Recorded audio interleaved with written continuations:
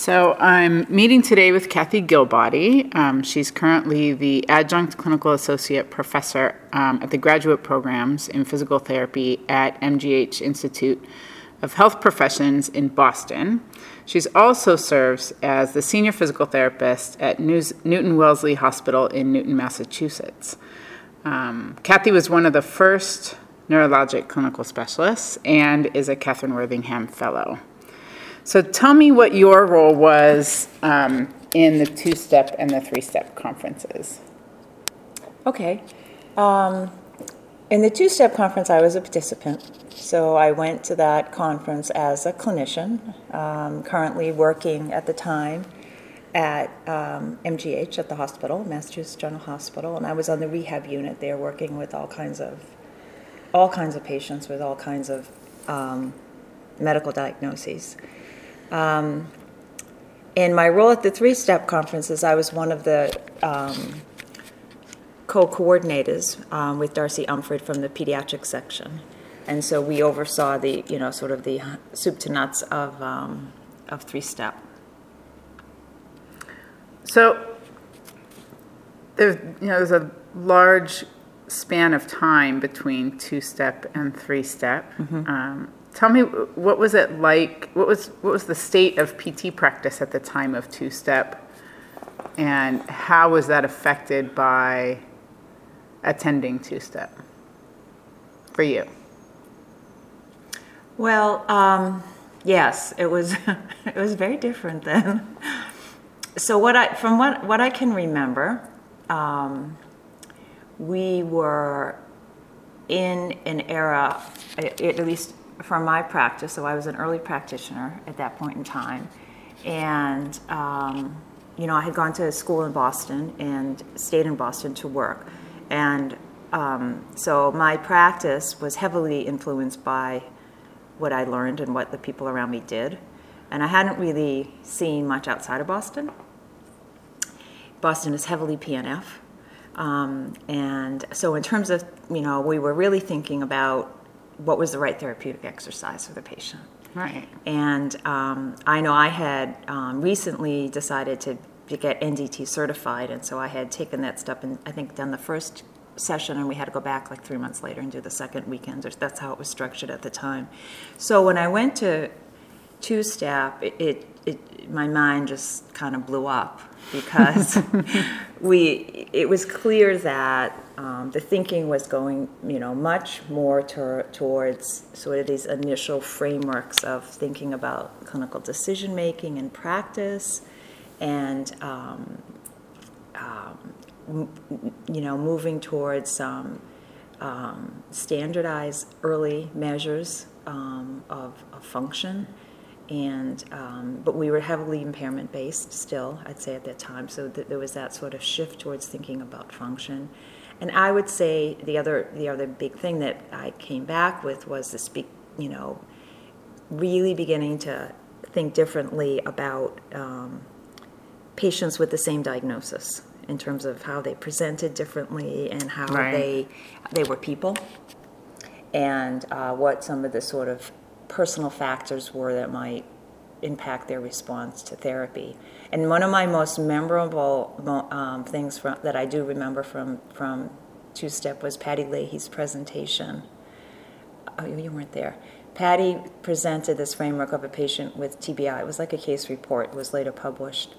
And she just did a beautiful job exploring the questions that a therapist can ask herself or himself, and the decision-making for going through all the various elements of what we now refer to as the patient-client management model, but we didn't have a name for it then. And then asking a bunch of questions about practice, introducing the concept that therapy is practice and therapists are coaches. And that really wasn't how we saw ourselves at that point in time, at least not in Boston. So that was, I came back and I really started thinking very differently about my patients and looking across my patients, and started to think about patterns and started to think about not just doing things with my hands on the patient, but taking my hands off the patient, Right. and allowing them to make mistakes. And that was sort of the beginning of those shifts in thinking.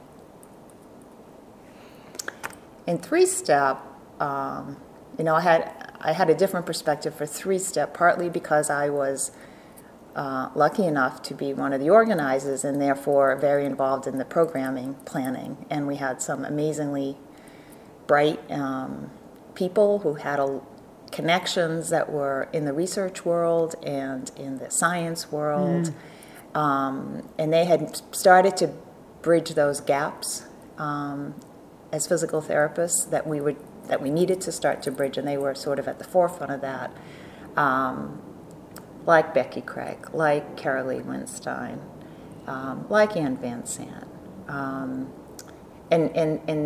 then there were a number of beginning researchers like Diane Damiano and Eddie Philforte and Lara Boyd, right, who had just started to enter this research world, and they were starting to really make some links with practice. So, when we were planning the agenda and the experience for three-step, I was just, that's when my mind kind of started blowing up, Again. even before the conference, because I was just so amazed to hear what was happening with Jeff Kline's work, with Randy Nudo's work, with all these people that were doing such relevant work with animals and then sometimes with people that was relevant to PT practice. And we were, I think, largely as a profession, at least in neuro-PT, unaware of that work.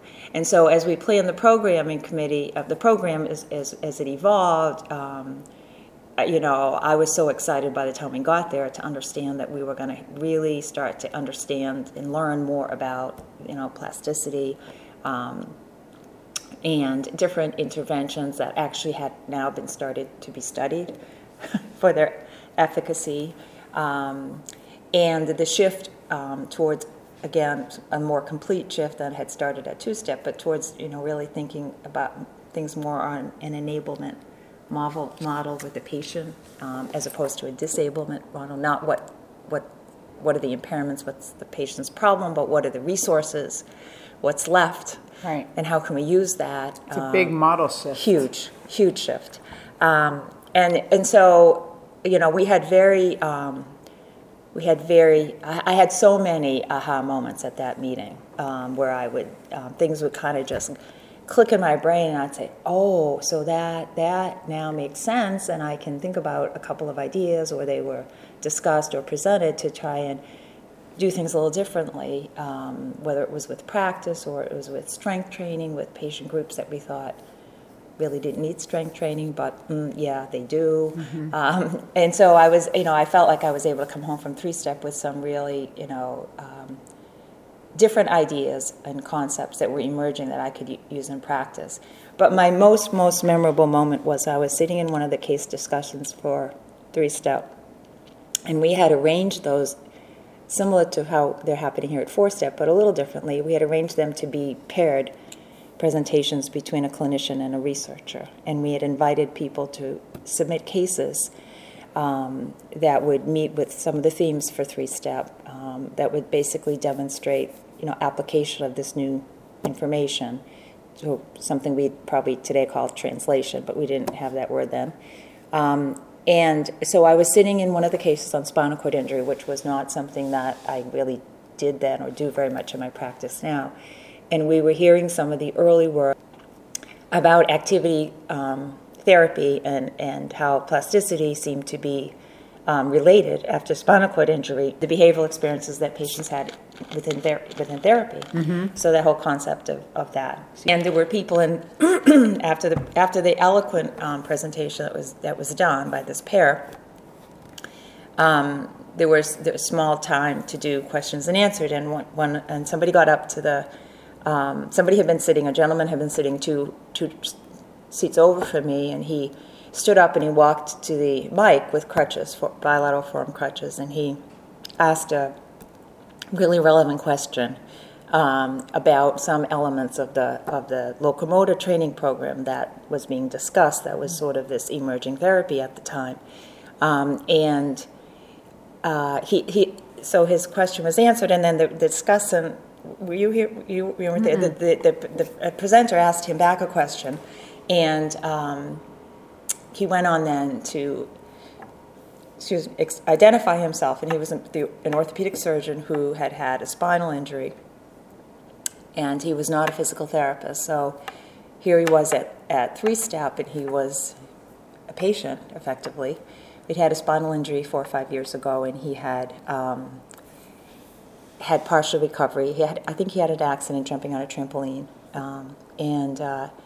which is something he did as like this leisure sport with his buddies, and his wife had always been yelling at him for him, but he did it anyway. And so he had an incomplete cervical spinal cord injury, and he had regained some ability to walk, but he had to stop his practice, and he was from the Utah area, and he had to, he walked minimally, and he had wanted to walk more. So he did a bunch of research on the internet, and he connected with, I believe it was Andrea Berman. It was one of our sort of people that had presented or was working in this area. His PT did, and it was a community-based therapist, and it could be anywhere type setting. Right. And she offered some advice, and they collaborated over the phone. And basically, the therapist and this patient and some family members went to Home Depot, and they made him in his house, on top of a treadmill, a body weight support system with cables. Wow. That would help him stay up so that he could do and implement this intervention at home. And they worked over several months, and he was able to achieve overground ambulation, at first with a rolling walker outside in the community, and then with bilateral canes. Wow. But his walking was very slow. And then he got very involved in the spinal cord injury community and all of this, and he was then tapped. He was invited like 6 months before the Olympics to be the individual to deliver the torch and light it the last part of the journey for the Olympic torch. And he had to be able to walk at a certain pace to do it. And his walking speed was too slow, so he went back on the treadmill, and they did another couple of months program. They upped the speed, they increased the intensity, and he was able to achieve his goal. And so that was such a chilling experience. And we ended up, and so there I was sitting in the room, one of the organizers of the meeting, and there's a patient in the room, and like, there shouldn't be a patient in the room, right? Right. And then he tells his story. Wow. And there was no way that he was, ever going to be invited to leave. Like, everybody just really, really appreciated his story. And he came to several other sessions, and we identified and thanked him for his participation at the closing ceremonies when we were at the Olympic Stadium. Yeah. I don't know if you remember that. I do remember that. And he later... But I didn't know the story. The backstory. And later he shared his some slides and stuff with us, so that... That's really cool. Yeah, it's very cool. In fact, we should probably give you those slides. Yeah. Because I have a slide of him on his home apparatus, and then I have it on my computer at home, and then I may have it here. And then I have a slide of him at the Olympics. Wow.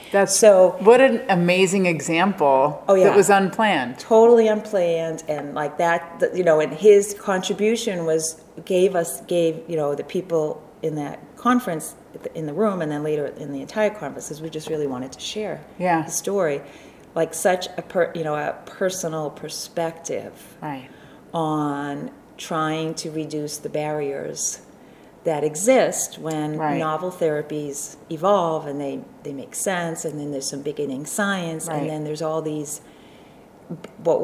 how and what ifs, and how could we, and it doesn't get reimbursed, and this therapist and this patient figured it out. Right. And it was just such MacGyver. a great example. And she brought him to the meeting, didn't ask anybody.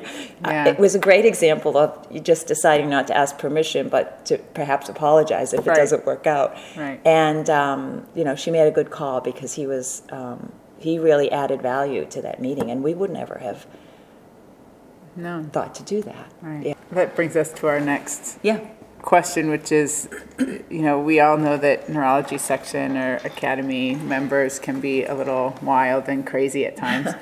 What sort of, either behind the scenes or in front of the scenes, crazy things happened, either at 2-step or 3-step, that you remember? Excuse me. At two-step, this wasn't crazy or wild, but I think something, we had one afternoon off. It was so hot, we all went to the pool. And what I remember is that I met some like famous people at the pool. Right. And that was really cool. And there they were in their bathing suits and flapping Carol Giuliani, right? Talking to her about spasticity in the pool. While you're hanging out in the pool. Oh my God. And like she can have this conversation with me and I'm just like, Right. Amazed. Right. And so we had a lot of great conversations and fun, and we had a big party. I was off campus for that meeting. I don't get on campus housing. I don't know why. And we had a party at our place, and all these famous people came, and it was great. It was really great to just be people with people.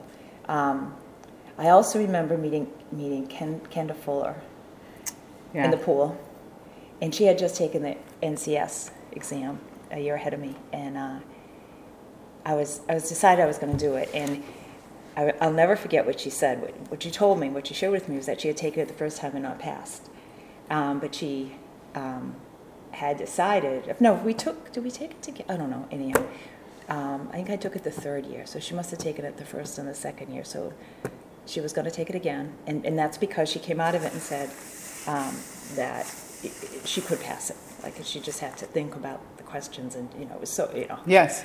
And so I thought, oh, that's great. I'm going to definitely do it, because that was like a sort of a very influential kind of conversation. Because I thought, well, if this person who we had talked about balance, and she was sort of doing some of the same work in Colorado, I was doing in Boston, she can do it, so that's great. And so you started some really nice relationships at these meetings, people that you met and we've stayed in touch with.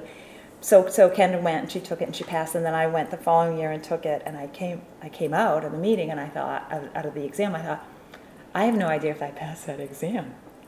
And I did, but by 1 point. Isn't that fabulous? Unbelievable. But that's all that matters, and right? I tell everyone the story that's taking the exam, because she influenced me, and like her resilience and her persistence and her I can do this, and I want to do it. Her motivation really made me take the step, and then I want people to know that, because it could have gone either way, and I would have gone back again. Right. So I sort of remember those kind of more personal moments, and then from 3-step, honestly, it was a blur.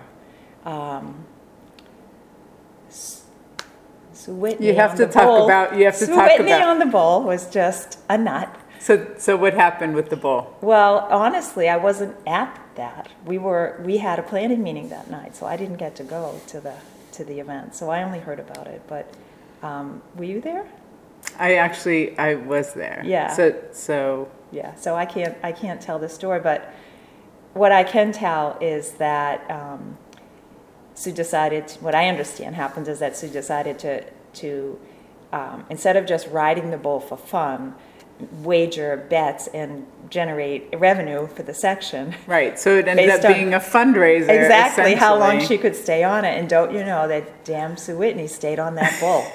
And since then, within days of the conference ending, that Sue Whitney on a bull, video and pictures, right, streamed across the country, and most of us still have those.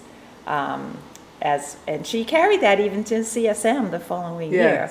Yeah. So yeah, we had to get our energies out. The things that people will do, the crazy things people will do to raise money for the section or academy. It was a great example. Yeah, I was sorry that I had missed that.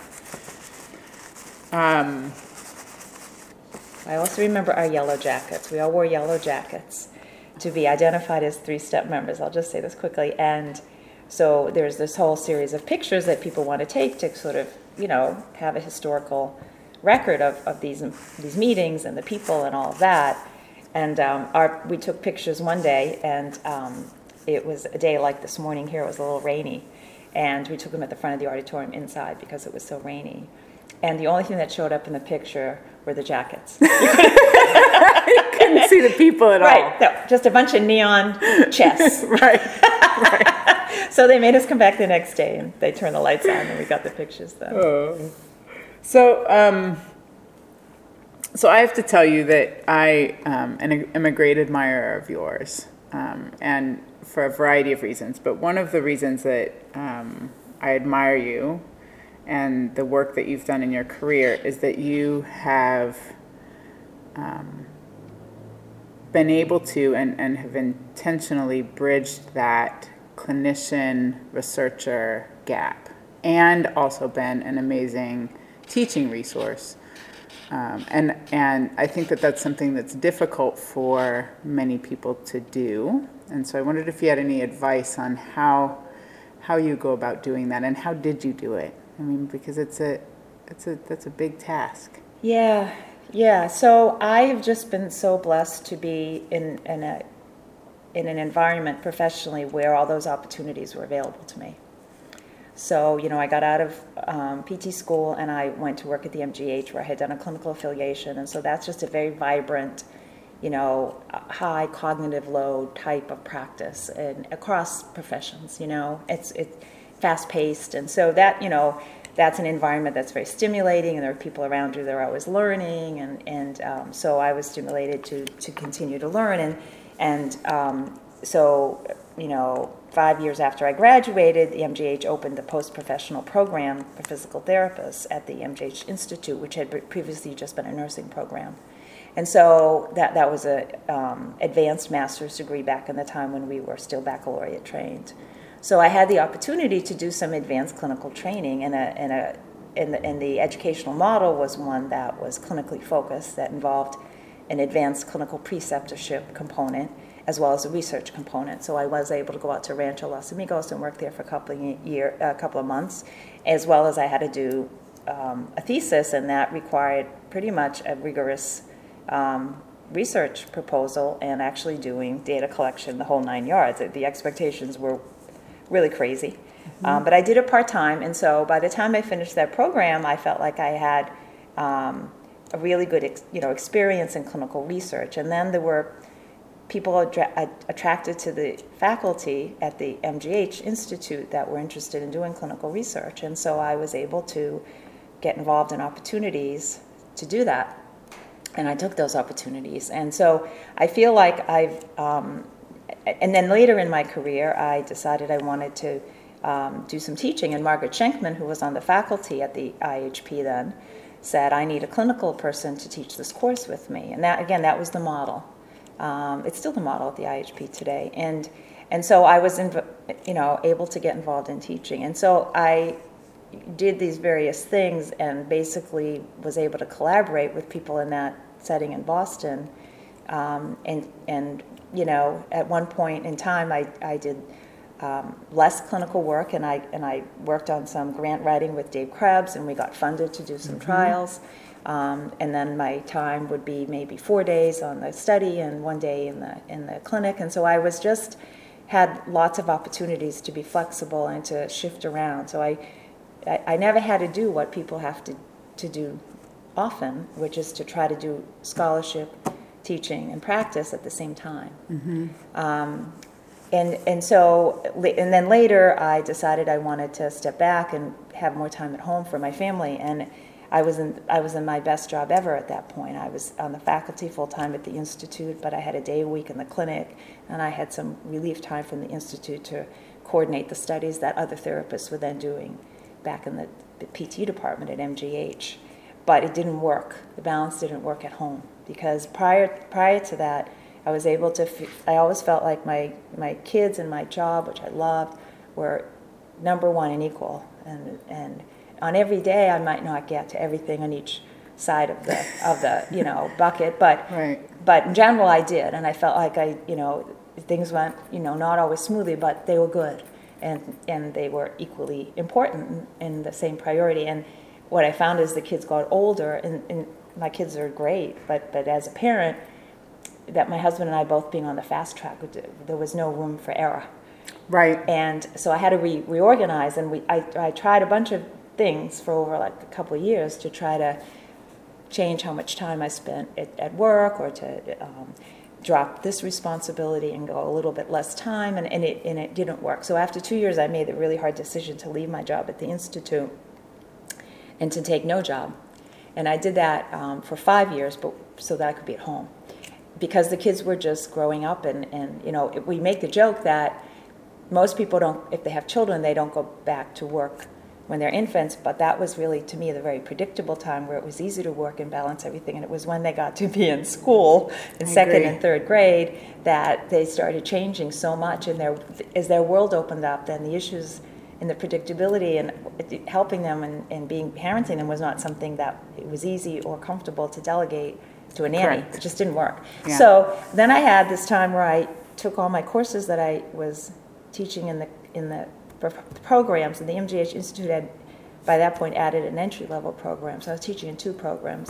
And I went back to the advanced program, which we still had at that time, and I transitioned my courses to online. And so I was able to do online teaching for a while from home, and then just get involved more in APTA and sections things and community things, which was what I wanted to do. And so I feel like, and then more recently, I felt like I needed to get back to the patient.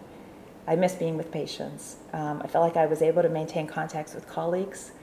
I'm on a couple of editorial boards, so I feel like I'm well able to connect with research things, and am involved in some things in the section that keep me involved professionally on different levels, but I missed patients. So that's when I went back about 8 years ago to treating patients. And so that's been great. It's a very flexible place, and I've done a couple of studies there because that's what they're interested in. And I actually have gone back to teaching at 1 day a week in the course that I developed, and now I'm a TA in that class, which is great because I get to see what's happened with these courses I developed 10 years ago. Right. What's changed, what's been updated. So I think the advice would be to really look around and take advantages of opportunities that are in people's settings and look for mentors. I mean, I've had a tremendous number of mentors. Now I feel like I have a tremendous number of people that follow me, that Yes. I mentor. And that's great, too, because you still learn from them. So I guess I don't have any specific information except to look for opportunities to get involved, because those opportunities they've led to other opportunities and new experiences. And so it's been fun. What's been the most rewarding thing that you've done so far? As a PT? As a PT. Well, yeah. I can't pull the parent thing. The most rewarding thing. Probably teach. If I had to really... I don't know, though. Because I've loved the research I've done. I'm really... That's a really hard question for me, because I'm a Gemini. And so I see things from more than one perspective. Do you know what I mean? Right. So, and I'm like that. I guess the best way for me to answer it is, I don't think there's one. I think that at different stages in my life, I have had different favorites. Yeah.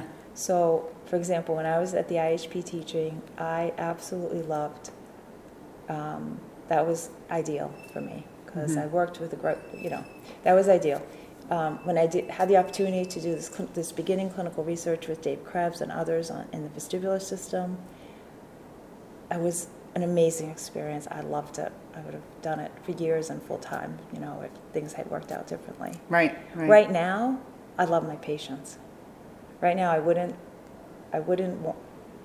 want to work less with patients. Yeah. I just absolutely love having come full circle, and then being able to mentor and sort of teach in the clinical thing and do these smaller research studies in the clinical setting. So I'm kind of still doing a variety of things, Right. And I wouldn't change where I am now for anything. And it's probably because I get to do a couple of different things. Right. But there are times when I wouldn't have wanted to do this. You would have wanted to do what you were doing then. Exactly. So I think I've just had different changes. I can't identify one. That's a sign of a really amazing career, right? When you... Yeah, maybe. Yeah. So tell me what you do for fun. Visit my kids who are both away at school now. We're an empty nester. Yes. Yeah. I travel. My husband and I love to travel. Where do you like to travel to? Oh, Europe, Italy. He's a New Zealander. We've been back there a bunch of times. We're going to Belgium in a couple of months. So, lots Anywhere, of places. everywhere. Lots of places, yeah. And then around home, I love to read. I belong to a couple of book clubs, and I work out a lot. So you're walking the talk. I As hope. we Yeah. were talking about in the course Yeah. of this week. Yeah, That's good. yeah. Thank you. You're welcome.